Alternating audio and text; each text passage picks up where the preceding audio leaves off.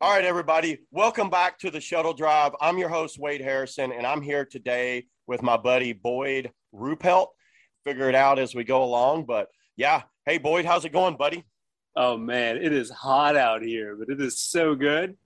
You look like you got some nice AC going. Yeah. I'm in my little office area, and I've got an AC vent right behind me, so I'm good. I'm actually a little cold. I'm actually cold.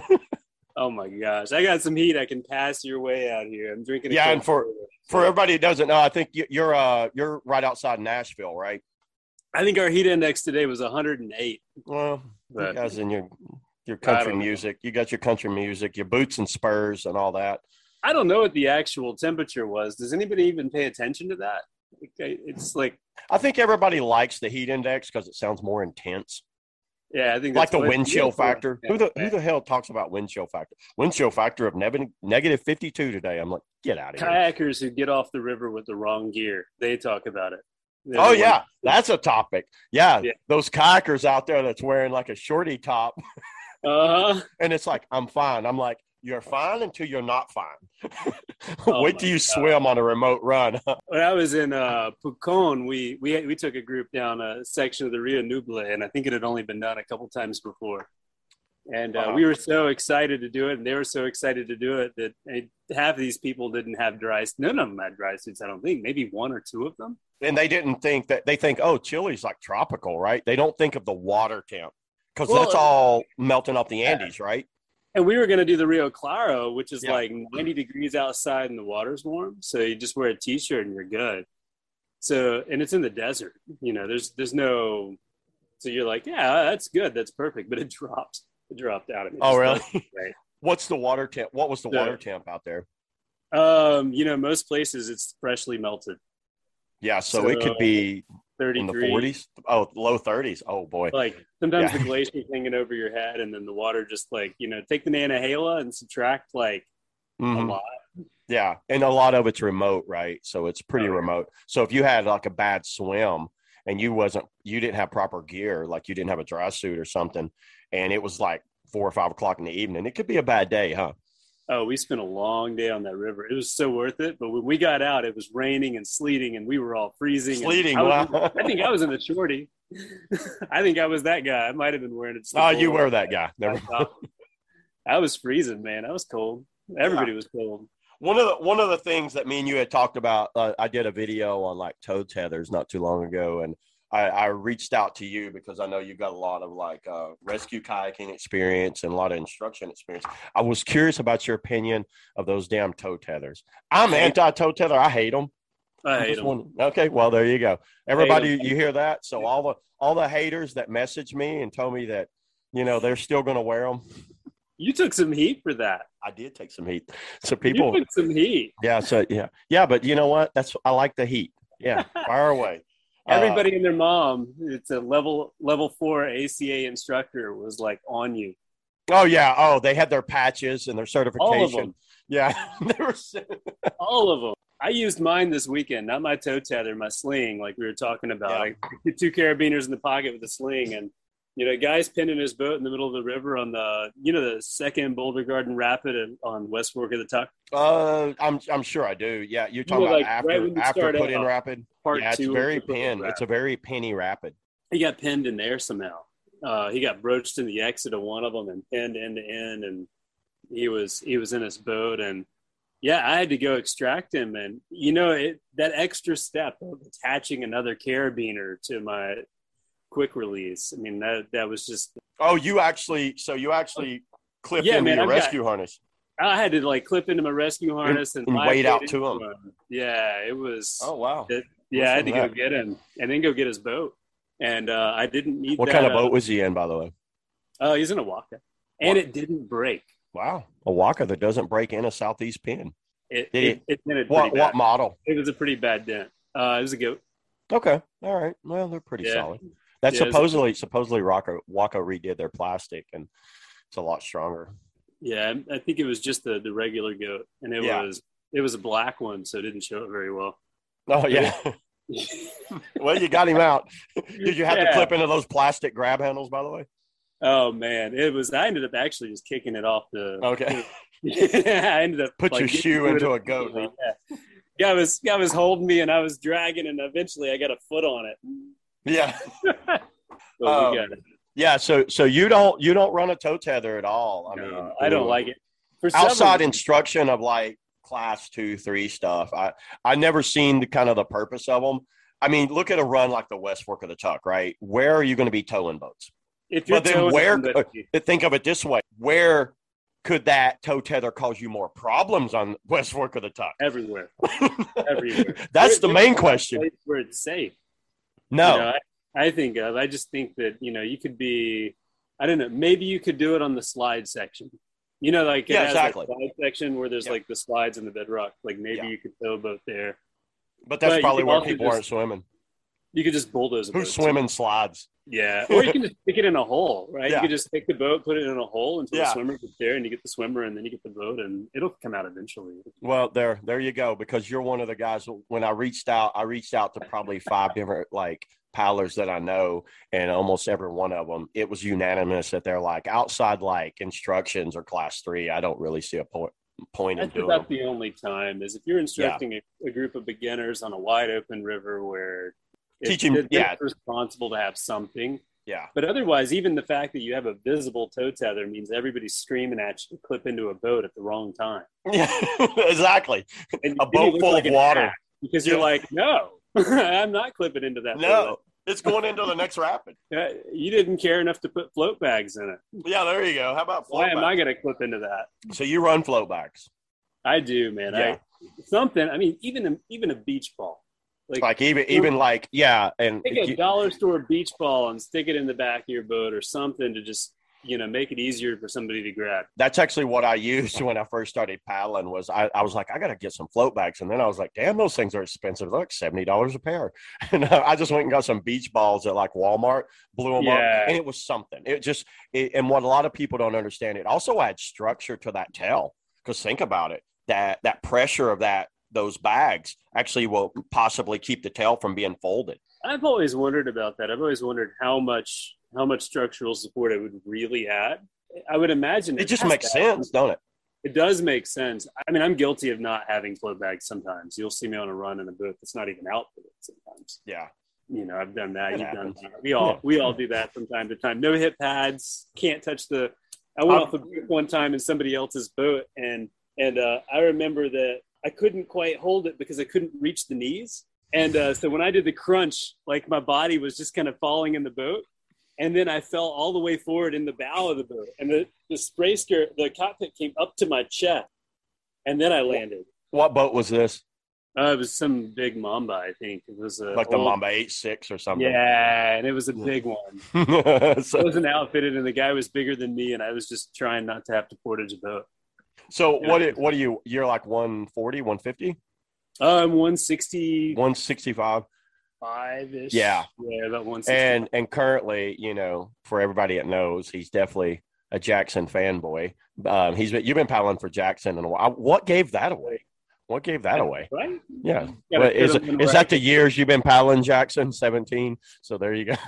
At this point, since 2005, I think. Well, there you go. He's almost. They made that. If you guys are looking for a shirt, you can do that. And also something you guys might not know is Boyd actually just started a YouTube channel. I'm really happy he did. He's got really good content. Even though he might be Brian Orton's little brother with Sin School, but not Cinder School. Is it Send or Sin School? It's just Sin School. Sin School.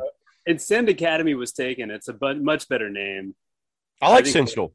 Yeah, but Sin School worked out, and it had nothing to do with those boys, but neither did the word send before them. It was. Oh yeah. Forget that. Who can stake claim to a name like Cinders and all that? No, I get that. I sent Dan a text later, and I was like, dude, I hope you guys don't think that I took this from you guys, because that is not it.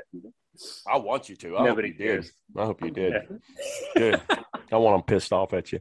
And what Boyd's been doing, he's been doing a lot of like using some of his footage and really critiquing it and going over a lot of technique stuff. And man, it's like there's not a lot of that out there. There's not a lot of that good. It's been done. It's not like you're the first one to put technique stuff out there.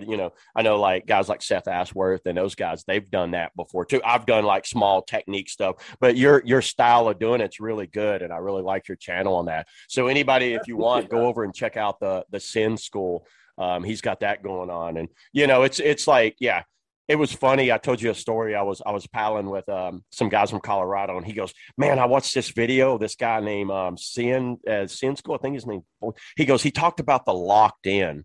So go ahead, tell me what the locked in is, Boyd. Let's hear about the locked in. And I don't mean in prison terms. Yeah, the name actually came from a clinic I was teaching, and I was trying to come up with a way to tell somebody how to paddle in boilie white. So I was paddling through and I was realizing I was doing things that I wasn't articulating. And I realized, oh shit. Like I push with both my feet and lift with my knees, and I'm locked in my boat front to back, and I can still edge my boat side to side. And it's great. I can just kind of skip over everything and not lose any speed. So I just called it a lock in. I was like, hey, all right, so lock yourself in your boat front to back and don't think about anything else. Just push your feet with your knees at the same time and just keep your speed. And it's weird. It's like a magic carpet ride, which would be a much better name. We could call it the magic carpet. But locked in maybe sounds a little better, even though it kind of. I thought so too. Yeah. But I feel like we need names to go with all the other moves we already have, right? Yeah. So you can stake claim to that and do you a T-shirt, "Locked In" by Boyd Ruppelt. Yeah. Locked in. Yeah. I watched it and no, it makes sense because I've always talked about like, a lot of paddlers might just kind of set loose and not really be. Because, I mean, me and you both know that we're coming into like a harder rapid. I just kind of like feel the current, like I'll lock my thigh braces. I kind of like get into the thigh braces, get ready. I'm not just flop down loose and using all arms paddling. I'm using full body movement while I'm going and I'm feeling the current more. So, no, it made sense. And it was just funny that you had just posted the video and your channel was still just – because that was one of your earlier videos too, right? It's still young. I think the channel's only been out, maybe a couple of months? Yeah. And it's done well. A couple of months. And you haven't uploaded something because I think you had something with your ear or something. Well, you were down diving with bull sharks and all that. I was about to say, I kind of took a little I was like, this dude's going to get eaten by a shark. And it looked awesome. I've got my bull shark tooth on my bracelet. I hope you got a story that you killed a bull shark with your bare hands. Oh, to kill a bull shark? No, only in self-defense, obviously. They were like puppies. They were like. Is it true? Is it true that if a shark's attacking you, could you just punch it in the nose? And because you're bony, right? Like they want meat. Well, they realize, you don't have anything to eat. Like they never really want to eat a person, right? They don't actively attack. Like, so when you're scuba diving with them, they're like, well, you're obviously not a fish. You do things like wear gloves so your hands don't look like a fish, right? So there's just a lot of, and you're right. A lot of the shark attacks, it's not really scuba divers. It's usually misidentifying surfers and stuff like that, right? And a lot of times they don't eat people. They'll nip at them, right? I almost got attacked during the Elsa swell. What is the Elsa swell? That sounds like something off Harry Potter. Hurricane Elsa. Elsa. Oh, the swells. Yeah, and the storm, it was really a tropical storm, but it was on the fence, right? But the swell that it caused really good waves. We went to surf it, and I had a fish nibbling on my toes. I was just sitting on my surfboard, and I had a fish nibbling on my toes, and I actually felt something start rising next to me, and it brushed my foot on the way out of the water. Full breach. Wow. This big spinner that shark had to be scary. About my size, at least. And it how far away from shore were you? I was sitting out waiting on the waves. So I wasn't very far, but maybe 70 yards, 60 yards. Far enough away where you couldn't get back to shore pretty quick. Did you see? Maybe further. Oh yeah, clear as day. Was it like a bull shark, or could you identify it? It was a spinner shark. Because you're like a biology teacher or something, right? for people that don't know. See, so if I got any questions on sharks or especially frogs for whatever reason, this frog head over here, boy's the guide to ask. So if you say you've seen a certain shark, I won't call bullshit on you. I'd be like, yeah, that was he properly identified, and you probably even identify it by the Latin name. What's the Latin name of a bull shark? It almost landed back on my board. It brushed my foot on the way out of the water, full breach, with the fish in its mouth. The fish that was in its mouth was the fish that was nibbling on my toes. And then it landed. I'm surprised I didn't kill it. Prime is here. And this is what I get for sitting on the porch. See what I got. I don't even know what I have. Chasing a squirrel? Or is that the Amazon delivery guy sending some bee's knees from Jackson? I've got one of those little porch gates. Yeah. And my dog just totally bolted under it and out of it. He pushed his way out of it on the Amazon girl. She was delivering a package. I knew it. Yeah. You just ordered your new bee's knees from Jackson. Right. So tell me about have you got any yet? Actually, I don't have it. Mine are really aggressive. Mine are the ones that I have are just more aggressive. I love the idea. I might get some for my Nirvana. Yeah, I love the idea till I found out they were like $79.99 or something like that. Yeah, it's for a piece of foam. It's not cheap. No, but it's not cheap. But it is if you and I can just carve our own and make everything the way and know how to do that. But somebody else, for example, if they want something it looks good. I'm dying to give one like a review. I'd love to try one out. If you ever get your hands on one, I'd love to try one. Just to look at it. I bet we could get you some to try out. They, I think the best thing about it that they did on the design, from what I've seen, is that the way it bulges on both sides and then folds around your knee. Mm-hmm. It looks like it's going to lock in on a much more balanced way. My knee blocks are stout on my on my Zen 3. Yeah, the ones I made in Chile were just like my knees couldn't even get within an inch of the side of the boat. I wanted to make the boat 2 inches more narrow. Okay. For just you were paddling Nirvana or the Z? I was paddling Nirvana before, and I like a lot of edge transitions. I like to do a lot of edge work. I like to carve turns, and especially when you're down in Chile and the water's deep, you want to carve a ton, right? Yeah. And I just couldn't. I just had a hard time. And actually, there was a moment where I hated the Z3 until I realized two things. One, I needed the back. I needed the knee blocks. And when I put in the knee blocks, all of a sudden it was like, oh. Well, I remember talking to you, and we were talking about the bee's knees, and you had mentioned that with your Z3 about you made your own knee blocks, and it kind of changed the whole dynamic of how that boat paddles, right? Oh, completely. Yeah. It changes everything. And everybody I could see that. Yeah, had the knee blocks, did knee blocks, pretty stout ones too. And when we all put those in, like it was just an instant, quick. Is that not the ugliest boat ever made by Jackson? Man, I even said in my interview or my review of it online, I did the Z3 versus Nirvana video, and I was like, it may look like a potato. Dude, it may look like fucking a potato. Ugly. That's an ugly duckling. But it is so good. Like it doesn't paddle like it doesn't roll over. I paddled one at PSR. They had the demo there, and I was there with Bonafide Kayaks, and there was a whitewater course at Oklahoma City, which is actually pretty good. I don't know if you ever check it. Who would think you go to Oklahoma for whitewater? I couldn't get over there. I was there when they were building it. And it's actually pretty good. It's a pretty good park. And Jackson had the prototype Z3, and I had talked to EJ, and he's like, have you tried this boat out? And I was like, no. It's kind of the first time I'd seen one in person. I was like, yeesh. I was like, damn, that could use some deck styling. That's for sure. Some cool deck styling. It was very bland on the top, and it was very wide all the way from the knees all the way up, and then it transitioned in very weird looking. And I paddled it. I did a lap around the course, and I was that might be the most stable boat I've ever paddled. I was like, I've never seen a boat more stable than that boat. It's bomber. It's bomber stable. I think the part that really threw me off, though, and this is the weird thing, is that I thought at first I was paddling kind of slow. I thought at first when I got into it, I was like, see that. It's not a very fast boat. And then I turned around and I'm like, well, where is everybody? And it turned out I was paddling way faster than I realized I was paddling. I just it was faster than it felt. Yeah, because if for everybody that haven't seen the Jackson Kayak Z3, it doesn't have like the modern high rocker that we're kind of seeing nowadays. It's not like super rockered out. It's like a small kick rocker at the bow, just boom, straight up. And so it has a longer water line. Even though it's a short kayak, it has a longer water line. And I agree with you. I was paddling it. I was like, it's weird.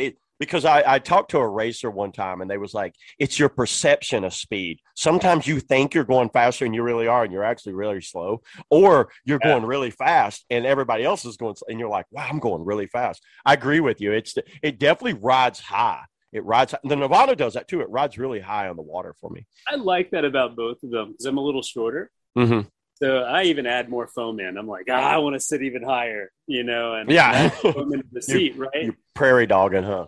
Oh yeah, I mean, I've crushed my spine so much. I just need that extra support. Yeah, and I like running a seat pad in there too, and having, and it's like it serves two functions. You're right. That seat pad, if it gave me that little bit of extra cushion off like one stout booth, it did its job. And here in the Southeast, back, man. For a lot of paddlers that don't paddle here in the Southeast, what we worry about more is landing on rocks. Am I right? Not necessarily running a 50-foot booth or a 60-foot booth and landing flat. It's landing a 10-foot booth on a ledge. Yeah, I think you're much more likely to break your back in the Southeast than done. It blows my mind. When I broke my back, it wasn't in the Southeast, but it was on a 20-footer. It wasn't a 60-footer, an 80-footer, or something ridiculous or big or bigger. It was a 20-footer. Where at? And it was, South Mineral in Colorado. It's the easiest 20-footer in the state. It wasn't easy that day for you. It was. I guess the line was. I have the video of that. I'm gonna put upload that video. Everybody like this video, and let's get Boyd to upload that video. You guys comment if you want to see that video of Boyd breaking his back. Actually, my ears were ringing, my legs went numb, and I was sitting in the eddy. I really wasn't sure I'd broken my back yet. I was thinking, it feels like it's broken. I think it's probably broken, and it wasn't until later that I found out really that I had. The shock went straight up my spine. Oh, so you just mistimed your stomp. Yeah, you kind of lost bearings in the air, mistimed your stomp. Yeah. I wasn't paying attention. Easiest 20-footer ever.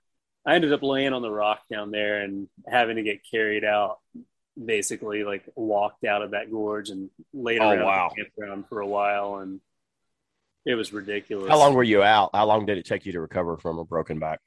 I hiked up Vicedo and kayak down with a broken back. Okay. Well, it must not be too bad. You was probably were you on something? It's Colorado. I had some help. I figured. You're in Colorado. It was one of those things, man, where oh my gosh. We stopped. That's not an easy hike. I think the elevation there is like 8,000, right? I think the worst thing about it is the heat. Yeah. I think that's the most surprising thing when you hike Vicedo is that it's hot. Yeah, and, it's definitely smoking hot. High elevation, but there's so much sun and it's just beating down on you. And you hiked that with a broken back. Wow. Yeah, with a kayak backpack, and the kayak's just. Oh yeah, because you.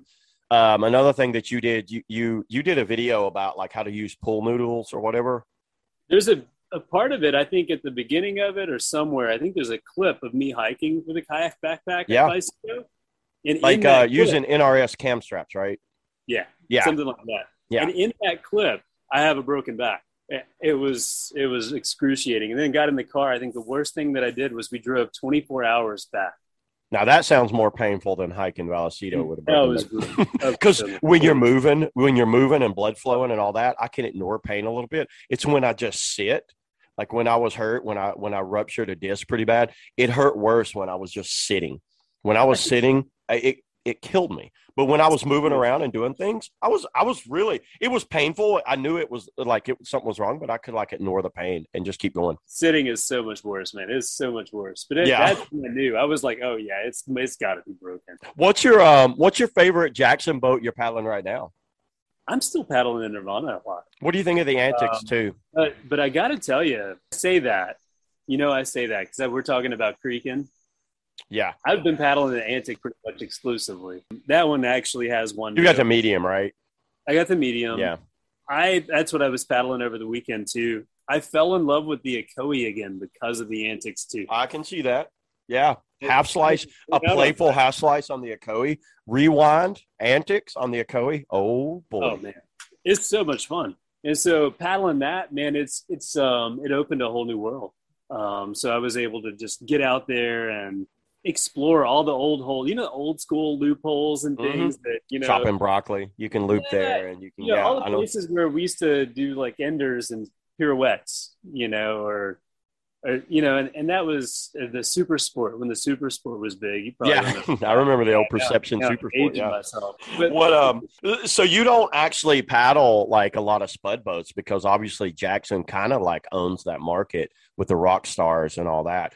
I don't remember seeing you much in those, like much of a rock stars and all that. Not saying you don't paddle, you haven't, but it's just never been your style, right? there was a time when it was actually I just hurt my back too much. And it And sneaks up on you. It's not like, oh, I ran a 50 footer, and it's like, no, it's more like a bunch of 10 footers. exactly. And it was Yeah. after I'd been like I was paddling, like we filmed Hotel Charlie River Doubt down in Costa Rica. Mm-hmm. And I came back and we carried our boats a lot. Ben likes to hike Mm-hmm. with the kayak. And so we carried our boats a lot. Do you like, yeah. slicey boat much? Do you do a lot in the Mixmaster? What did you think of the Mixmaster? Actually I got into 7.5. I did too. Yeah, I don't like And the I small. loved it. I didn't like the small at all. I even thought actually, Boyd, I actually thought the 7.5 could have been bigger. Yeah, I did too. Yeah. I said the same thing. Actually, the one that I got into, the one that I was in was Mike Arvidsson's, and he had ballooned it up. He had made added volume to it. To the bow or stern? Both, I think. Oh, wow. And I thought it was still too small. Like I just was like, Oh, really? Yeah. Even blown up. Feel it. Do you think what do you think of the boat though? I mean, I know that Jackson discontinued it, but I really liked the boat. I thought Jackson did a really good job with that. I thought it cartwheeled like a dream. It kind of fell short for me in the surfing department. And I think that was because the ends was too rockered.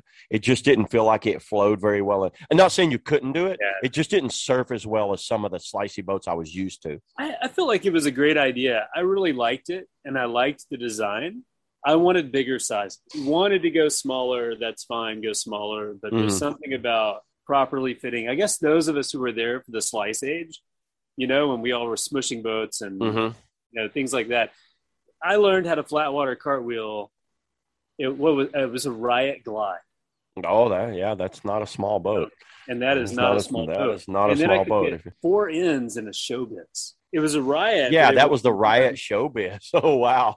Yeah. And that thing was like the creaker version of the Glide. And you were throwing that one around. At the time. Yeah. And I'm not in that kind of shape anymore. You got to get in slicey boat shape. It's like there's a season that I get. Golly season's coming up, so you'll probably see me out in a slicey boat on a golly.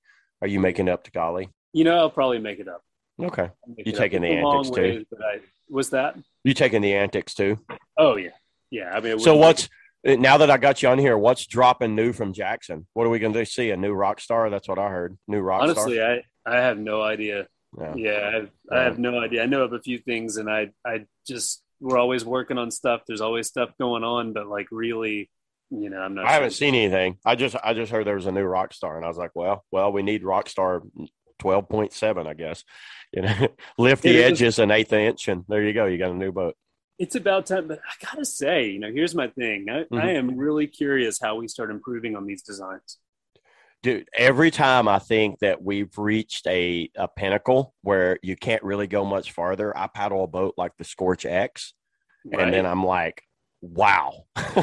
It just wowed me. It takes a lot for me to kind of like see a design evolution, and I think the Scorch X nailed it. So good job on Piranha, and with Waka brought us the high rockered planing surfaces. We hadn't seen that much, especially here in the United States. But we haven't seen that high planing surface. And I think Waka did good at that. And that kind of changed the game, like 5 years ago? Something like that. And I think the industry was slow to keep up. Yeah. And now look at it now. Right. Look at it now. It's kind of like, this is a really good time to be a kayaker, because think of how many they're all really good. I do boat reviews and I'm like, wow. And it's like, oh, you just think everything's good. I'm like, well, dude, everything really is really good. I have to really dig to find a negative. I'm like, there's not much negative. They're all really good now. But I agree with you. But the thing is, I love your reviews because you literally just say exactly what you're thinking. Yeah, like I on the have those spot. conversations later, and we're like, I'm like, I saw that review. Yeah. Yeah, it's funny. Like not many boats. Like I'm running out of boats. I want to go back and review more of the older designs. It's kind of like maybe I didn't appreciate them as much in the past. You know what I'm Right. saying? Like you I just do. mentioned the super sport, and I was a different paddler when I was paddling back then, and I think the Yeah. super sport was kind of like the perception's answer to the RPM. And I'd love to get like in a super sport and see if I can really throw it around and see kind of like I think it was Bob McDonald. I think he was the designer at the time for perception, and Yeah, Bob McDonough. I'd love to go Yeah. back and try some of those classic designs and see how and do reviews on those. It's hard, but the problem is obviously it's hard to find them. It's hard to find one that's in good shape or someone that will let you use it. I'm not going to go out and buy all these damn old school boats and I'm going to paddle once. No. But I think that's the So everybody, Boyd had to move in because it was getting dark on him. He's probably getting eaten up by mosquitoes, probably, and he didn't want to admit it. He has a high threshold for pain. If you guys just heard his story, so mosquito can't do shit to him. the mosquitoes were getting bad, but that cicada was I could hear it. I could hear it a little bit. What about putting a knife on the front of your vest? Do you run like a big, huge knife on the front of your vest? I don't like to run anything big on the front of my vest or anywhere on my vest, really. Well, I there you like it go. all streamlined and small. Knives, the big thing about a knife, What's and your you'll primary hear use for a knife? peanut butter and jelly sandwich. You know what I mean? Like threatening Me too. I'm not really. Cutting an But orange. cutting up an orange, making sandwiches by the river. That's 9 times out of 10, that's what you're using a knife. Yeah. But I And, know, I get it. It's that one time that you cut a throw rope off a dude's neck. fishing line, sometimes I might For find sure. a fishing line and I cut it or something like that. I've had to cut a rope in a rescue. Yeah. So I've used a knife for that. What kind of knife do you have? What kind of knife you carry? The one I have is one of the Stolquist dive knives. Okay. But I like Benchmade. Benchmade's my favorite. Yeah. So a lot of times I'll just carry a Benchmade pocket knife. That's pretty good. Yeah, or something like that. But it really depends on what I'm doing. Yeah. Okay. The dive knife is nice because it has a hook knife. But Yeah, it's also like tip. almost like a seatbelt color is what you're saying. Right. Yeah, like it's got a blade that you can slide across webbing. Exactly. Yeah, I know what And you're so talking it's got that, and then it's got the serrated edge, and then it's got a little bit of smooth edge. So Okay. you can kind of like use what you need. about. It's good to have, but the thing is, and I guess this is my argument for all of these things that, and I'll say this because you took way too much heat. It's Bring it on. people need to hear I got this. a good tan from this. You can't see it in the People- skull lining in here. People need to hear this. Is that it may seem like you need to cut yourself out of a boat or cut somebody out of a boat or use a tow tether all the time to tow your friends and you get it inefficiently, and it seems better when it works. But the truth is, a lot of the more experienced people, actually everybody who's more experienced that I know, just has reached a conclusion that these things are better if you just give yourself time to think about them. Give yourself time to think about whether assessing the situation, like really Exactly. focusing and assessing the situation, not just going chaotically and just like going crazy. You could cause more damage. I could see that. Absolutely. Yeah. And I've watched a really high quality, great paddler, Dane Jackson. not even thinking, reach and clip onto a boat and then go off a rapid backwards, getting towed by a boat full of water. That's insane. Yeah. For what? And For what? Really? For what? For a piece of plastic, right? Yeah. So, I mean, the paddler's already safe on the bank and you're locking into a kayak. how many of us are really towing people with these? That was one argument. It's like, oh, well, I have a tow tether. I could lock onto an unconscious victim. I'm like, come on. If you're constantly, or even if you can name twice where you've towed an unconscious, maybe even once where you've had to tow an unconscious victim. I mean, that'll happen. That is, I think, but then think about the real statistic is how many people have drowned by misusing those, like hooking them on. Because my biggest thing about making that video about the tow tether was the improper use of it. Wasn't necessarily don't use it. It was hooking it on your shoulder strap, hooking it on your webbing strap on the side, and you'll never be able to release it. That was my biggest reason for that. Yeah. And I got it. I mean, there were rapids where I used one in Chile, but the thing is, like, the lanyard or the sling that I have with 2 carabiners that I keep in my pocket, it is one extra clip. I literally reach around, grab my O-ring, lock onto the It's thing. so easy. Yeah, it's really, I can do it super fast. And I can pull that out. What kind of vest do you run right now? Right now I'm using the Descent. I like it. The Stokeless Descent. The Stokeless Descent. Okay. Have you used any of the Kokatak vests or Green Jackets? My girlfriend has the Kokatab vest. I like it. What do you think about that? It's the Hustler. So I just recently got the Hustler Rescue vest. I'm really liking that vest a lot. There will be a review video coming. Yeah. I really like that vest a lot. I'm curious about it. I'm interested in these vests too. One of the best features that I'd found on that Stokeless vest was right here where that front pocket has a gap behind it. I keep my sling in there. I like that's yeah. Dude, so I can get my sling. It's not attached to anything, but it's stuck down in there. And I reach in, grab that carabiner, and I could pull that sling out. And I've got a 8-foot sling, 6-foot sling that I could wrap around a tree for as a secure, as an anchor, or clip into a kayak or clip into something on my back. I've got a video where I take one of the carabiners and stick a stick through it and wedge it between some rocks and put a rock on top of it while it's clipped to my boat, because I had no way else to clip my boat to anything. So dude, that's such a good use for a sling where a toe tether doesn't do that for you. So I've got out, and you've probably done this too. If I have to get out in a sketchy situation, let's say I need to get out in the middle of a rapid, right in the center. Oh yeah. I'll eddy out behind the rock. I pull my sling out, lock into the bow grab loop, and I hold that sling while I'm climbing up on the rock. You'd never do that with a toe tether. You can't do it. So now it's like, oh, well, I'll just carry – it's like now I'm carrying 2 things on me. I'm carrying a sling and a toe tether. It's like, no, that sling is also I'll hook into a boat and get out on the rock. The bungee just solves the whole snag thing, right? Yeah. Like there's no benefit to having the extra spring. Yeah. It's really good for portaging too. It gives you, because who wants to? I don't like using my throw rope a lot for portaging, and unless it's really long, I'll like hook that the sling in, and I lower my boat in, pull it up, because I don't like pulling my throw rope around a lot and people walking on it and pulling across rocks and all that. What's your opinion of full-faced helmets? I don't think I've seen many videos with you with a full face on. I'm curious about what's your video.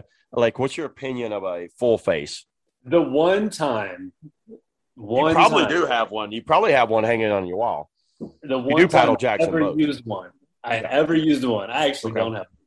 But the one time I ever used one, I legitimately used it. I would have. It served its purpose. It served its purpose. Really? The one time I ever used it, but it beat down. You know White Oak Falls? Oh, you ran that White Oak Falls? That is mank fast. I used to lap it. I was bored, and that needs a lot of water to get that going, dude. Man, you can run it with nothing. Are you serious? Can run it. Yeah, you can run it. Yeah, here's another Southeast paddler finding the line. But yeah, you can run it all the time. I disagree, but you ran far left, I bet, right? You ran far left into the pool more than 100 times. I've scouted it, yeah. I've looked at it. It just looks way too manky. I'm like, man, a good flood stage out here, that'd probably go. You're saying you've run it like very low. Oh, easily 100 times. Easily. I have stayed there for an entire day and just done laps on it. Yeah. So how did the full face help you there? And went off the bottom drop upside down.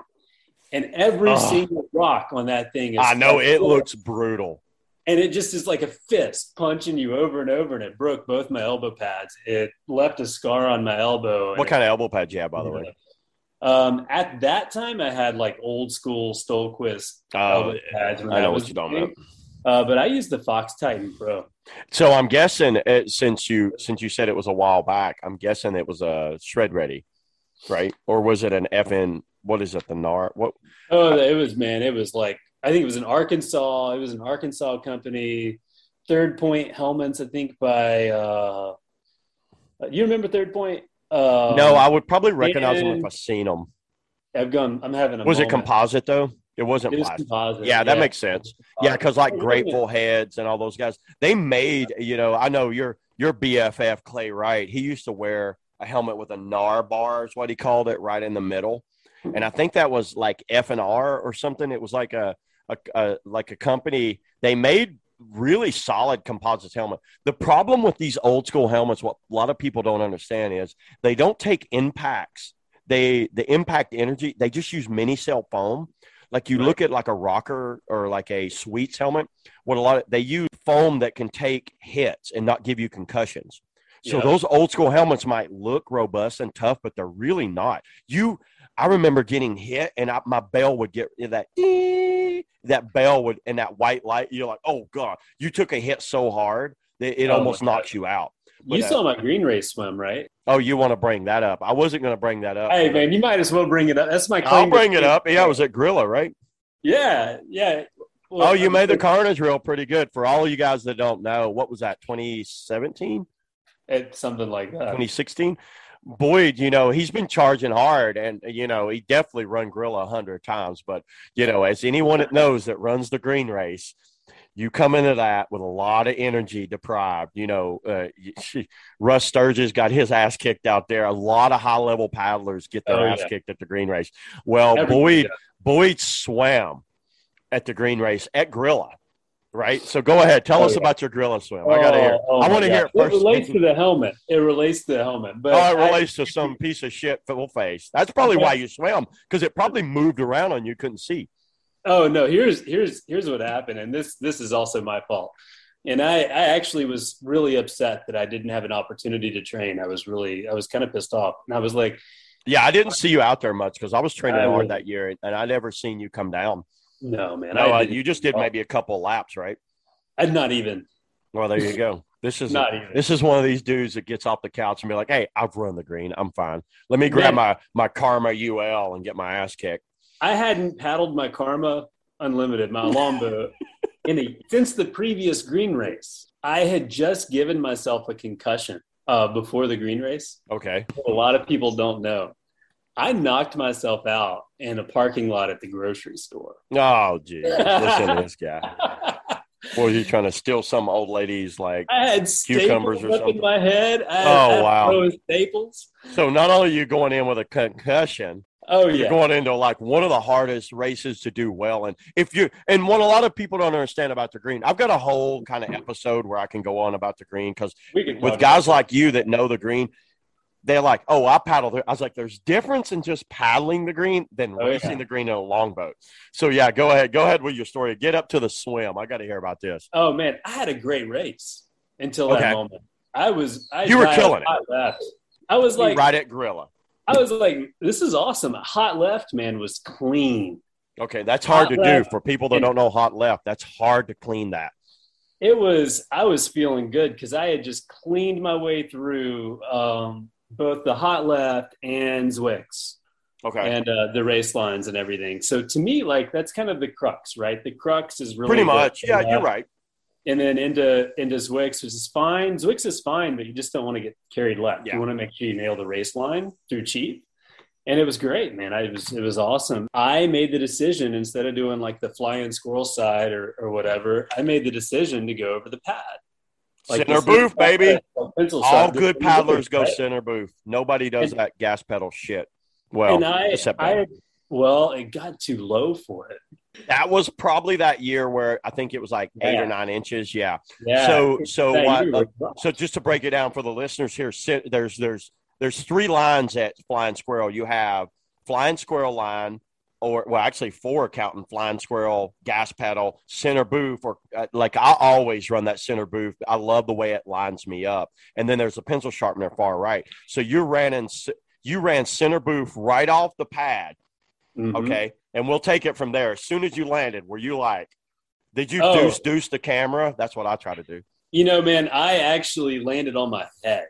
You boofed and then flipped in the air. I caught a rock. I caught part of the rock because it was so shallow. It's an offset. So there's an offset rock in there. You might have fell in that gap. Oh boy, this is fun. I had caught an edge while I was trying to work off of it. Fell through the gap off of the thing, flat. Were you tired? I was, of course. Yeah. I mean, you better be tired, or you didn't paddle hard enough. You haven't been racing if you're not tired by then. Right? You better be gassed. You just hope nothing goes wrong. So it went wrong for you. But you're like, okay, I rolled. No big deal. Just roll up. Oh, but that was the thing, man. I landed on the rocks head first. Okay. And I already had a concussion. I was already tired. You had your full face on. And no. Okay. You had your toe tether, your full face. Toe tether too, right? My high and dry. Well, we won't go. We won't go there with the high and dry. But yeah, so, you rolled over. You popped up. Did you roll back before the notch? No. Actually, I was thoroughly concussed, and I was confused and dazed and dizzy and really like not feeling it because I had the staples in my head on top of it. Mm-hmm. But also, I was wearing my Grateful Heads helmet. I don't know if you remember that. I do remember Grateful Heads. Helmet. They look beautiful. I loved those guys, man. Aesthetically, they're awesome. Protection-wise, I'll argue that with you. It was old. On top of it all, like I'd had this helmet like 10 years, right? Or something, like way too long. Was it? And, why would you not be in a rocker? Or like that is a valid question. That is a valid question. But you could ask a lot of other questions to go with it, right? Yeah. Like, we kind of get used to what we can get away with. That's true. Yeah. Stacked together. Well, was it sparkly? Was your sparkly? It was like it had been my helmet. And you knew you were in a green race. There was going to be a lot of footage and pictures of you. Yeah. You wanted to look good. No kid, that. No, and I was like, it's my helmet. I'm going to wear that one. I had this brilliant idea, man. I had this brilliant plan in my concussed state when I realized that I was too dizzy to roll. And it's kind of like drunk logic, right? My idea was, all right, I can pop up on the notch and I'll just I'll swim out into the notch. I feel where I'm going into the notch. I'll swim into the eddy. So you thought about where did you pull the skirt? Right before the notch? Yeah. And it was because I was so concussed, like I couldn't even figure out my paddle and think through it. And I was just like, I was really dazed and confused. Yeah. And it was not good.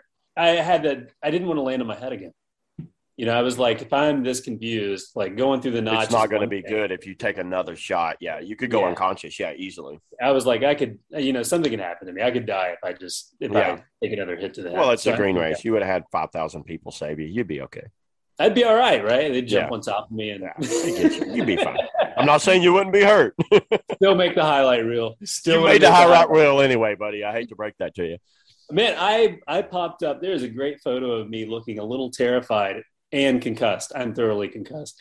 But I swam on the wrong side because I was thinking upright and not upside down. So coming into the notch, you're on the left side of the boat. Yeah. Big no. You knew it. It's funny. Side. Ain't it funny, like when things like that are going wrong, our perception of time and space slows down and how we look at things and be like, well, okay. The only thing I could think of was I grabbed my boat and I tried to use it to pendulum myself into the eddy and then do a backstroke into the eddy. Yeah. And it worked. And thank God it worked. And I ended up in the eddy. Yeah, because you didn't swim the falls. Yeah, you didn't swim the falls that year. No, I was able to the boil was able to catch my boat and I thought it would. I pushed. Sometimes it's better to be lucky than good is what they say, right? There was a lot of luck involved. Yeah. There was a whole lot of luck involved because even though I was trying to think it through, it was now. So now that you're on the green race, so when was your last green race?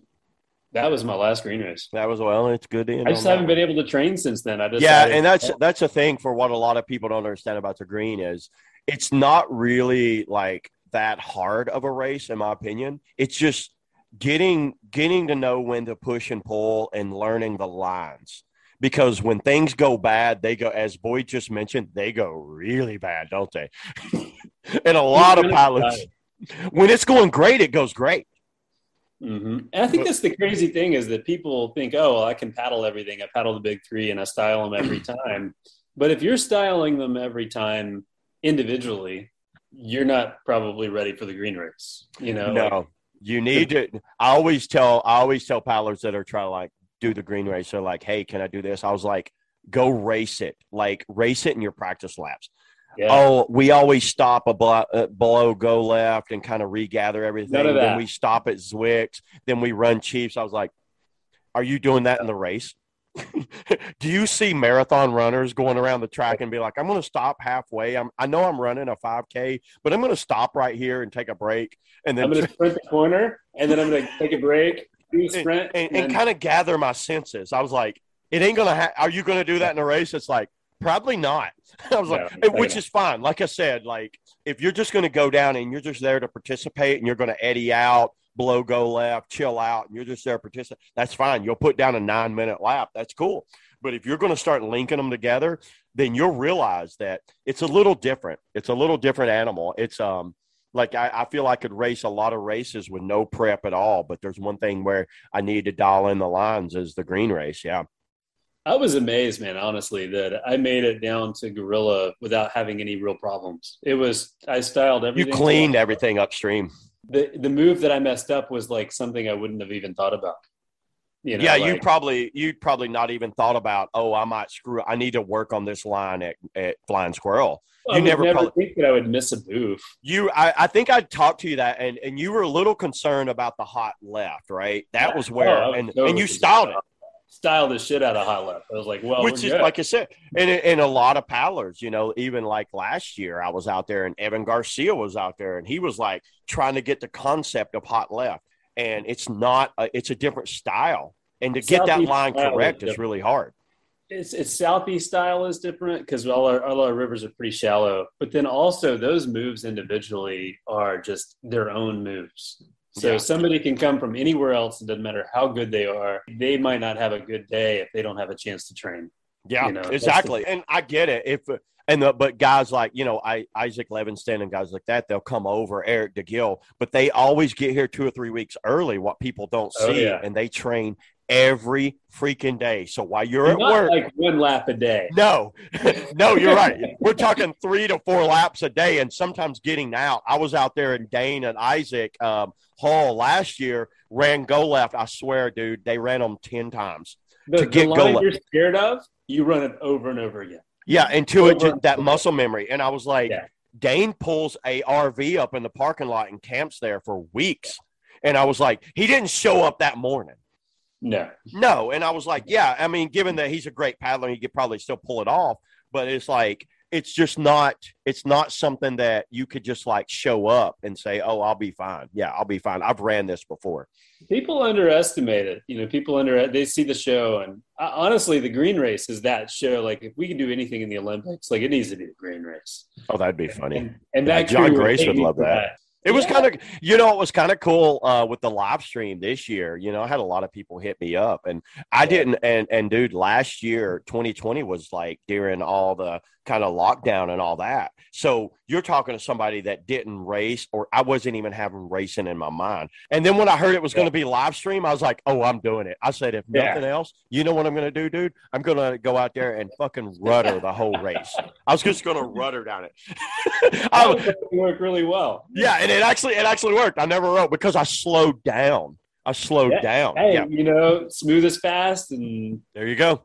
You know, smooth is fast, and fast is smooth, baby. That's it, man. Yeah. What do you got going on this year? You got any traveling going on? You got something coming up? Am I going to see you in Moscow at the Kremlin? You and Eric Snowden going out and getting a lap in somewhere out there? You know, man, if somebody wanted to do a trip to Russia, I am curious. If anybody would end up in Russia, I could see you doing that. You might not return. It is a scary proposition to me. I think Aniel did it too. I think Aniel had like some pioneers, some runs out there, right? I just don't know anything about that country, really. The language barrier, the travel, and all that. And there's a culture barrier too. Yeah, they're not very favorable of Americans. If there's any Russians watching this, let me know. I smile too much, man. They did have me dialed in a heartbeat. They'd be like, "You're an American. You're too happy." They look pissed off out there, don't they? It's always looked cold. It always looks dull and cold, and like they're mad about something. I got to figure out where I want to go, man. I think this is, you know, and I don't know that I want to say this, but I don't know that it's the right year to go to Africa. You know, the Zambezi. I'm in love with that place. It looks awesome. It's one of those trips where I could see myself taking, but it's not a cheap trip, right? It's not the airfare and getting your boat out there. Actually paddling the Zambezi is expensive. That's what a lot of people don't realize. What do you mean paddling? Oh, explain this. You got to pay. It's something like, you know, $35 or $45 a day. Now, wait a minute. So is it like when I see African money, it could be like $1 billion a bill or something. How's their currency there? So it's in Kwacha. It's in So Quacha. it's in Quacha, yeah. And Quacha's like, I mean, it's I think like what 5,000 Quachas, like $1. yeah, I don't remember That's what awesome. maybe five. It's like I don't really remember. So I could have like $100 and I'd have like 500 grand. It's weird though, man. You end up spending more than you think because there's a gringo tax, right, or a Mazungu tax. The gringo tax, yeah. And What do they call you? The Manzumbo? they call you a Mazungu, Mazungu. and yeah, you're a white person, and so there's a white person. You got a tax? Pretty much. When Okay. you go to the park to put in on the Zambezi, and it doesn't matter if you go Zim side or Zam side, so Zambia or Zimbabwe, you're gonna have to pay. It's like 35 or 45 a day, no matter what. Ouch. I could take Just up to get into golfing the for park, just to get to the. And if you go through a company like Safpar, they'll tack it on and give you lunch and pay the boarders and help you out, and they'll do a bunch of other stuff. So definitely, like they're the ones to go through. But like, it's worth it, but you end up spending a lot.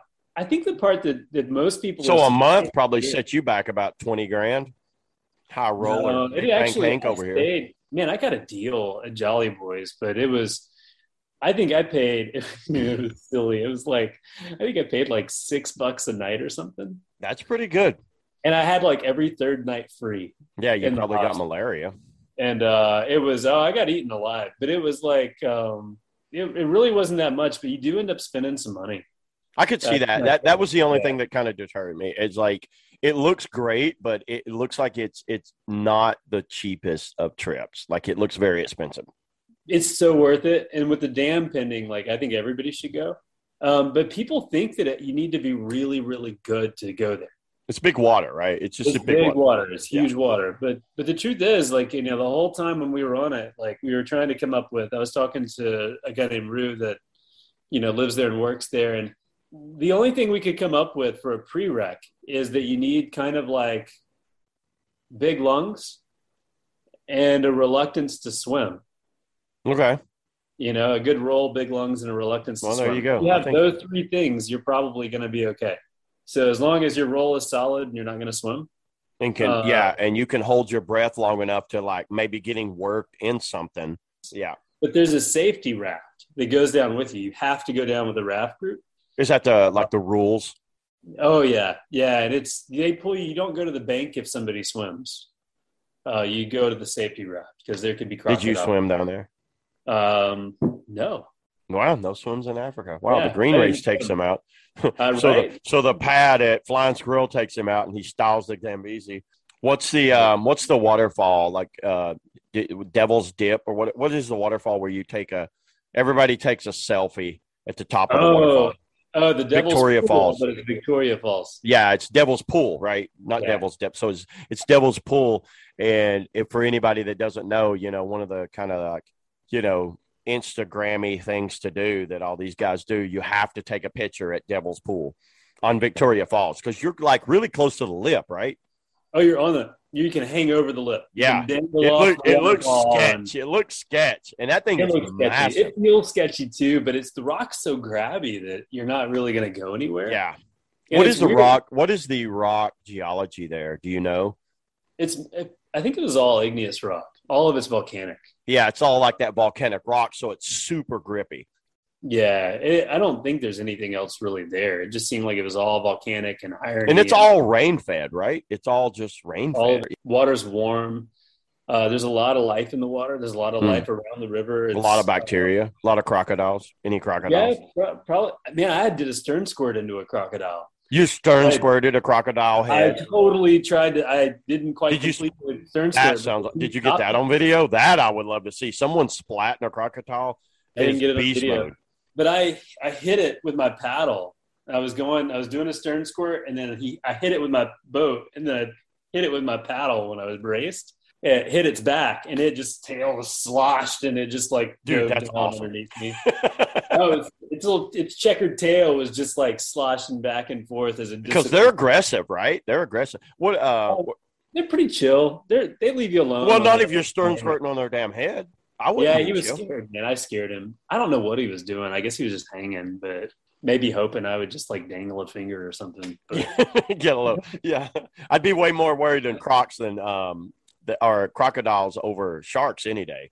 This is cool though, man. What I heard and what the locals told me and what I saw firsthand was that the only way into the Batoka Gorge is for the crocodiles to fall off Victoria Falls. You are freaking kidding me. So You're telling me they way, send. So they go watch a yeah, send school video and they and send. they go send it. They send off of Victoria Falls, which is Yeah. like what? Like 180, 90? What is? I think it's like 300 and something feet. Like it's tall. Jeez. It's big. Dude, They, I would love to see that, to be down in like below the falls and just see a croc waving his tail. And what would be cool if he styles it and he does a perfect kind of organ tuck right down it. It's the little ones, like all the big ones. Because the big falls lands on rocks, like it lands on. So the only ones that survive are the babies, and the big ones. Yeah. And so the babies of all the crocs you see in the Batoka Gorge survived to fall over Victoria. Wow, that would be awesome. Did you see them? So did you see them at the lip when you were at the lip of the falls in your little devil's bathing suit? They can be in there. They can. You see them on the way.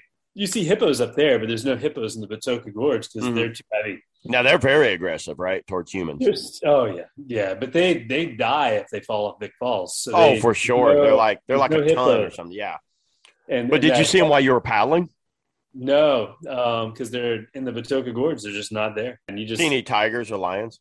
I saw some lions. Yeah, you could dye your hair and probably even be the Tiger King. Man, I could work for it right now. This dude, for everybody listening, he's got like some kind of half-ass. I guess it's like some sort of mullet. If you'd shave that side, you could easily be the Tiger King. What's funny is I just stopped cutting it. Yeah, it's just like it's still shorter here. Look at that. You need to put it in a man bun. It fits. It works as a man bun, and I am a little warm, but it does go up. Yeah. Well, winter's coming. Winter's coming. So you don't really have any plans for the winter this year to go anywhere? Or are you just going to kind of chill out? I'm looking at a couple of ideas. I got a few things in mind, though. You ever been to Norway or over that way? Norway is one of those things. That's been on my hit list for a while. We need to go to Norway, man. Might be worth it. Yeah. We could do Norway. Season's kind of gone right now, right? Yeah, we would need to do it this time next year. Yeah. It's been on my hit list for a while. I mean, I've been wanting to get over there. New Zealand. That's another good one. New Zealand's been on my hit list for a while. Australia, New Zealand, but man, they're on lockdown. You ain't getting your ass in New Zealand. There's a lot. There ain't nobody getting there. Are you planning any races this year? Are you planning on racing anything? Russell Ford? That's a good question. I need to think about that because I need to train if I am. I've been mostly focusing on Zen School. What videos have you been working on? Let's look real quick. I'm going to look you up real quick. Right here. I've got a couple I'm about to upload that I'm. But you haven't put out anything in a while. I'm looking at your channel here. So I just pulled up Boyd's channel on YouTube, Sin School Kayaking. So if you guys type in Sin School Kayak, it'll pull up his channel. You only have like 1, 2, 3, 4. You only have like 6 or 7 videos. Yeah, but they're really good videos. You've done a good job. And the last one you did was every kayaker needs to see this, and I think it was more about your ear stuff, right? Yeah, that was the ear surgery, and every kayaker does need to see that one. Yeah, so if you guys want, go over and check out his channel with the This Is Avoidable, and it's every kayaker needs to see this, and I think it's about surfer's ear and not wearing earplugs. But let's be honest, you're a surfer too, dude. You got that from surfing. That wasn't so much from kayaking. The funny thing is I started surfing after. Yeah, but the surfing's probably what took you out. It probably what clogged your ears up. Even Dr. Hetzler said it should be called kayaker's ear. He's seen it more. Really? No way. I don't believe that. Well, surfers probably just don't care because they're all so baked out there. They don't care anyway. Well, kayakers are baked either. He said our water's warmer or colder, and we can spend more time in it. I think my surfer's ear would have been worse if I were a playboy. I think we get more water jammed on our ears than surfers because you're right. They do fall off, but then they turn and face the current. We get it from all different sides. It just comes. I mean, I always, I've always had my ear flaps on my Sweets helmet. So it helped a lot. Here's what I'm working on right now. Okay. Tell me what you think about this. Tell me what's coming up. What's coming up? So this is going firsthand right here. We're going to hear what Sin School's about to drop. So you guys better be ready. Literally what I'm working on at the moment. I'm working on an intro to waterfalls. Okay. Because I just want to. I need to do a fun one. I've done some serious ones. I need to do some fun ones. So, intro to waterfalls. I'm going to do how to punch holes. That's always a classic. A lot How of to people punch want to know holes. that about People want stroke to know push. about, I'm going to add a dimension, though, because people need to know how to get out of a hole. I tried to do that, and it was really hard to film it from GoPro, but you need a third person of that. I really do. I need a third. I've got some videos of me, just getting thrashed around in holes. But and things from like head that. cam, it looks just bubbles everywhere. I know. I need a good. So that's the. Tell me. So explain it. Explain it right here on video. How would you? So let's say this is not a ledge hole. This is more just like a big hydraulic. How would you get out of this? And you're in a creek boat. All right. So if I'm in a creek boat and it's big. Okay. If I'm in a creek boat and it's big, I'm looking at where the water's going. Where's the water going? If it's a big round hole and I can't get to the edges, we're going to say it's a horseshoe. We're just for demonstration. It's a horseshoe hole, and it's big in the middle with high sidewalls. With high sidewalls? Yeah, they're very high. Okay. Well, in that case, typically my go-to is catch as much water as I can. Okay. It is all about going into full-on backwards ridiculous rodeo mode and trying to grab as much water as possible, and then you have to be opportunistic. It's all about opportunity. It's like you're waiting to create the opportunity where you're on top in the right spot. On the boil. You might bounce a lot. You might bounce a lot, but you're going to catch that one bounce, roll, or catch an outflow. Okay. And it's just looking for that moment, that spot. Have you ever tried one thing that I had found works for me, especially in like creek boats, is like you said, you'll find myself getting up on the boil and I'll go for a loop or a backstab. And and if it's big enough where it loops me and I'm getting work, I might start thinking of pulling a spray skirt at that point. But it's like I'll plug my bow and try to like use that momentum to blow me out of those horseshoe top holes. But normally I try to work for the left or right of the hole. Well, I'm interested to see this video you put out. I'm really excited about that one. And I think the other one and I think this one's going to be popular. I think I'm curious. Tell me what you think about it. I want to know what you think. Okay. Mental training for kayaking. Okay. I could see that. Yeah. You're talking about like psyching yourself up. Thinking about like, how do we approach things mentally? Kayaking's the biggest mental challenge we take on. On that concept that you're talking about is when to walk a rapid or run a rapid. And that gets asked, that question gets asked, and I'm sure people have asked you, hey, boy, do you think I can run this? And I'm like, we know, and it's funny because I wanted to talk about this and maybe you could clarify some of this. Good. We know our skill set. When I look at a rapid and I evaluate a rapid, so let's say me and you are paddling together, right? We come up on a hard class 5. We're like, okay, we want to scout this one. I can look at it and you're like, all right, dude, I'm ready. I found my line. And then I'm looking and I know my skill set. And even though you might be able to make it through it and you're like, okay, man, what I'm going to do, I'm going to lean, boof, drop my paddle down and pull a hard stroke and come off the wall. And if I mentally tell myself, I don't think I can make that move, I look at number 2 and I'm like, okay, is there another line? They're like, no, you have to run it on that right wall or you'll get pinned in that hole or whatever. And I'm like, right. Yeah. So I know my skill set and I know when I can run something. And I look at a move, even though you might style it, I might still walk it. And I've got no shame in that. And I always tell people there's no shame in just saying I don't think I can make that move, that top move. But then after that, and I'm like, I'm not going to risk it. And risk versus reward. Sometimes you just have the EBGBs and you're like, well, I know I can make the move, but maybe it's not today. That's true. That is true. I've been to rapids I've ran before and said that. Yeah. I mean, you got to trust that sense. But for me, it's all about, looking at a rapid. And that's a mental thing, right? Oh, completely. Yeah. You have to know yourself well enough to know, like, is this just the normal nervousness and fear that I have? Or is this like something different? Yeah. When I was sitting alone, I sat alone above Dimshit's waterfall for a while. Oh yeah. And for people that don't know, Dimshit's is a kind of like a rapid that doesn't get much. Was that on the Diora? What rap runs? On the Nevados. The Nevados. And it's a stout, it's got a stout lead in to like a 60, 70 footer, But it's the thing is, it's a very stout lead in. It's stout. It's actually, that's a waterfall that I never wanted to run. Yeah. Yeah. So you found the drop. You're like, okay, I know I can make that drop, and just prepare for the tuck there.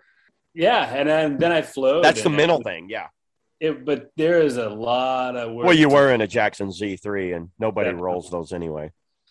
But anyway, I mean, it did resurface upright. Yeah, that's true. I'm sure you did. Did you, when you were coming off, did you do the Oregon tuck or do you do paddle toss? Neither. I guess I did Oregon tuck. I was thinking you said Washington tuck for a moment. Yeah, Washington tuck, for people that don't know, Washington tuck's the paddle under the arm, and it helps protect the show. Oregon tuck's like lean on, plant the blade on the side of the boat and lean forward.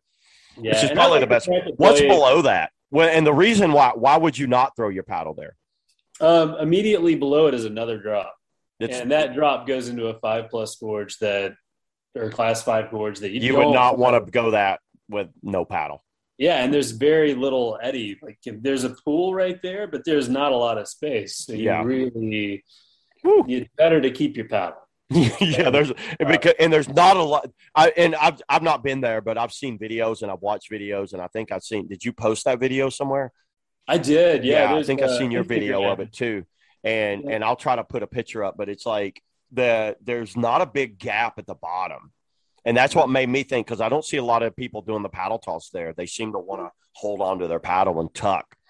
Yeah, because you're dealing with reconnects the whole way down. It's not a complete yeah, that's true. It's not vertical like that. It was so clean. You probably had a damn 200 mil happy seat in there, right? Dude, I didn't. It was like you have a happy seat. Do you run a happy seat? I did. Yeah, I run a happy seat. That makes sense. 150 bean. 150. There's 150 bean and 200 bean. There's 100, 150, and 200. Yeah. And it was a 150 bean, but not mil. I said mil. I meant to say beans. Are you talking more about like running rapids, or when you say the mental aspect, what do you mean? Well, so think about it. Like, where do you feel the most scared when you're kayaking? How do you deal with fear? It's weird. I don't really get afraid a lot anymore. I get nervous, but what I experience is not fear in my eyes. But I mean, we're all different, right? Yeah. And I get nervous to run something, but it's not fear. I don't say I'm afraid. I'm like, man, and if I'm afraid, I'm probably not going to run the rapid. Man, I was terrified above dim shits. I was like, oh, I'm scared. Yeah, it's weird. And like I said, like not to say that I'm not afraid of anything, because I don't know. I get nervous. Yeah. Like I get these nervous jitters, but then I block it out and I just run it. You know, I'll tell you, fear for me shows up when I feel like I haven't prepared very well. Man, I'm going to do another video. Now, this is one I bet you probably, I want to know what you think about this video. Okay. I'm curious about this. I want to do a video. People ask me to do rolling videos all the time. God, there's so many. There's so many rolling videos. So many. All right. So here's what I'm thinking. I'm going to do a rolling video for instructors. Okay. You're going to do a rolling video on how to teach rolling. Yeah. Interesting. Okay. Yeah, and I'm thinking that I may just do a video for instructors. Okay. One that's specific. And this is going to be on your channel, right? Yeah, it'll be on the channel. Okay. It'll be on Zen School. And the idea is, instructors a lot of times get caught in their own language. For example, here's an example. Mm-hmm. And they're like, if all you have is a hammer, all you got is a nail, right? And just because another instructor uses screwdriver language, this person is like, that they're both teaching, gets confused. And if there were a way to really to get instructors to really look at the real core issues behind things. Yeah. Or if there were a video to really teach people how to teach instructors some of the foundational things that they might not know. Man, there's a lot of instructors that don't know, like head. When you're rolling, lifting your head up, right? Like, can you roll your head up? I mean, I can, but I don't know. I can too. Yeah, but it's like, but I would not teach that, because we've overcome it with hip control and power and our edging. Right. But when you talk to somebody, do you say, just keep your head down? I usually tell them to put their head on their left shoulder, Right. kind of like, or I mean, just like leave your head, think of your ear touching your shoulder. That should be the last thing to come up. It sounds I like backwards. to tell them it's a shampoo commercial. You know, Yeah, well, of you just course you let the do with that, hair just with the fucking dangle golden and locks over here. We got a Head and yeah, Shoulders commercial with this guy. right.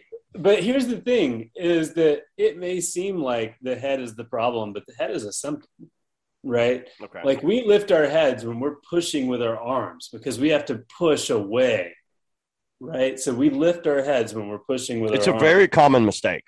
Oh, it's super Very. common. It's probably, wouldn't you say that's the number one mistake?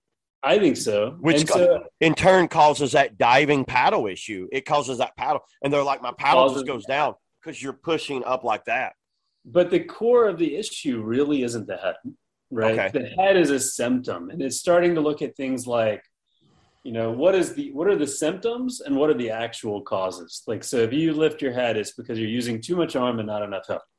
That's true. Or, if you set up for a roll and you're not getting enough hip snap, but you're doing everything correctly and you're really trying, and this happens to a lot of people, they have a roll and then they fail. They have a roll, they have a roll, they have a roll. They get excited, and then all of a sudden they can't roll. I've seen it. I've lost my roll. Wade, I lost my roll. It happens every time. So much. You've probably seen it way Every more than me with time. training people. I'm like, let's work on that. Yeah. People get into creaking and they're like, I've suddenly lost my roll. And it's because a lot of times when people set up, they set up too far forward.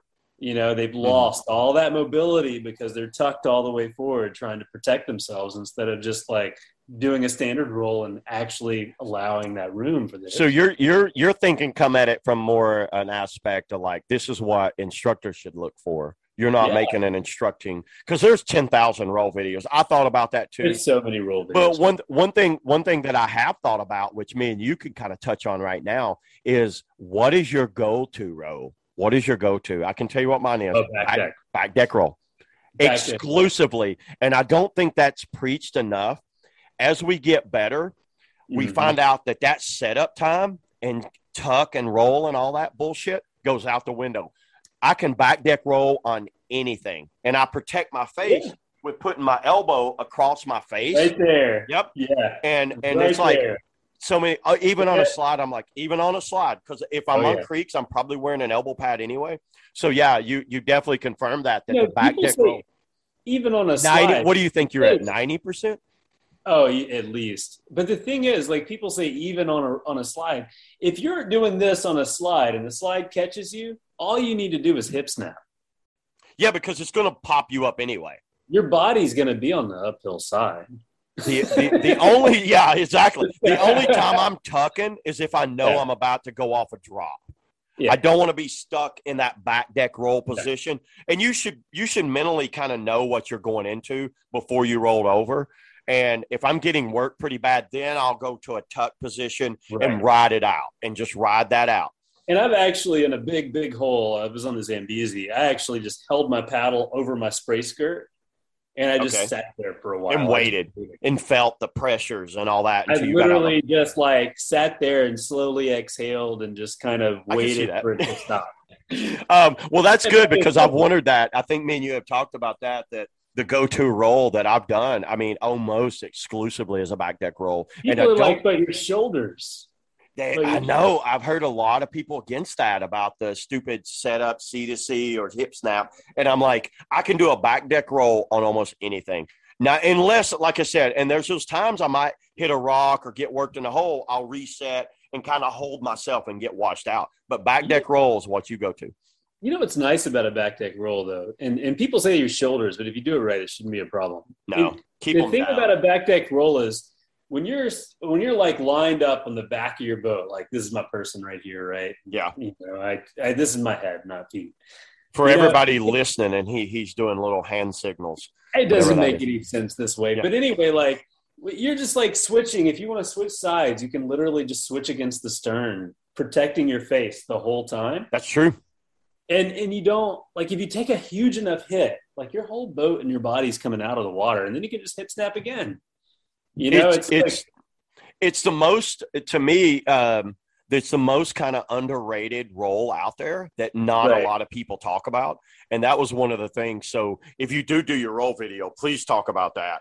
But it's like, because I don't think even a lot of instructors don't. They're like, they call it the rodeo roll back in the day. Oh, that's some play boaters. They don't creek boat. They don't know how to roll. Like, they wouldn't survive on a creek. And I'm like, dude, that's the best roll to do. It was the play boating roll because you took up less space underwater.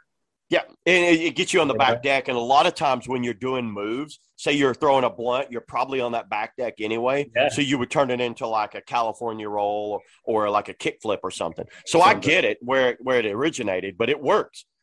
It works really well. And I will tell you, you'll see a lot more people with a standard roll with black eyes than you'll see. Oh, for sure. Well, they'll also have toe tethers on and full face helmets. Comes back to the full face, man. I think that's why we get away without using a full face, because our full face are elbow pad. Are you a bungee or Rand? What kind of spray skirt do you run? I like Rand. Merson Research. I was a bungee for a long time. I used the Snapdragon lips. I wish they'd produce it. Snapdragon's mostly exclusive bungee, right? What they produce is all bungee, and it's really good. For like, I use a Rand skirt that they made me, and it's I would use IR otherwise, and it's literally like, it's just the Rand is the way to go. What's your go-to paddle right now? I am all about the Warner Surge. The Surge, like that Surge? I have two of them. I liked it so much I went and bought a backup. I don't blame you. At all. Like, the Surge is that paddle that 200. Right. What do you run? 197, 200? 197. Okay. Yeah, that's a good. So yeah, that's about right. I think it could go longer. Yeah. What I'd found, maybe you can back me up with this. What I'd found, the Surge can take hits and it flexes so well that it doesn't transfer that energy to my shoulder joints. And it just feels – a lot of people talk about how weak those paddles is. But like I said, I've had my one, and I've started – the problem with Warner, as we all know, they wear down really fast. So it started wearing down. And I found a deal on a second one. So I have two Warner Surges, and that offset blade is just beautiful for power grab. I have much trouble with my paddles wearing down, but I don't jab rocks a lot. Yeah, well, a lot of people jab a lot of rocks. I definitely jab a lot of rocks. But you do a lot more just downriver freestyle too. Yeah, and I am 360 and even in creek boats and stuff. So I do kind of mess up and hit rocks a lot. But now I have a Lettman. So I have a Lettman Extreme 70. Dude, that paddle, next level. Yeah, I really like that paddle a lot. And it's adjustable. Yeah. It's got an adjustable too. Yeah. And I didn't think I'd like that adjustment until I started using it, but I really like that Lettman. And the durability is good. Well, and it's like I've took some hard hits, but obviously it's Kevlar fiberglass reinforced. It's pretty tough, and it has no flex. That thing has zero flex. But when it's kind of like a really manky, rocky day, you'll see me in my with my Surge. Yeah, I like the Surge. I use a Shogun too sometimes. You have to really watch your shoulders on it. It's a lot of blade. Yeah, it's a big blade. It's definitely a big blade on the Shogun, but they do have a fiberglass shaft in there, which has a little bit of deflection, so it takes a little bit off. But the Shogun's one of the best and toughest blades I've ever used. I love it. Yeah, I love it too. But the Surge is the one I use the most. Yeah, the Surge is my go-to. Well, good deal, man. Yeah, is there anything else? Anything else you want to bring up? What else you got? Man, there's probably so much we could talk about, and I can't even think about it. Yeah, we could go ahead and end this now. I might break this up into two parts because we definitely covered a lot of stuff. But, yeah, for everybody, so everybody that wants to, follow Boyd, go to the Sin School or hit you up on Instagram or Facebook. He's always posting something. This dude's always got some cool adventures. But, yeah, Boyd, man, I appreciate you coming on here. I appreciate you having me, man. Yeah, I'd like to do this again so we can – like I said, I think we could go on about all kinds of kayaking stuff. And is there anything you want to say, Boyd, anything you want to say going out here? Man, I'm just stoked for more reviews. I like your reviews. I like seeing what's out there, and I'm really excited to just get some more content and talking. Yeah. Let's go, man. Let's keep it going. But, but we're going to go ahead and end this now. If you guys want to check this out also on iTunes and Spotify. I will be uploading to that probably soon. This will be on YouTube now, so you're probably watching on YouTube, but we'll have we'll pop this on Spotify and iTunes as soon as I can. But yeah, thanks a lot, Boyd. Thanks for coming on, and yeah, we will catch you guys next time.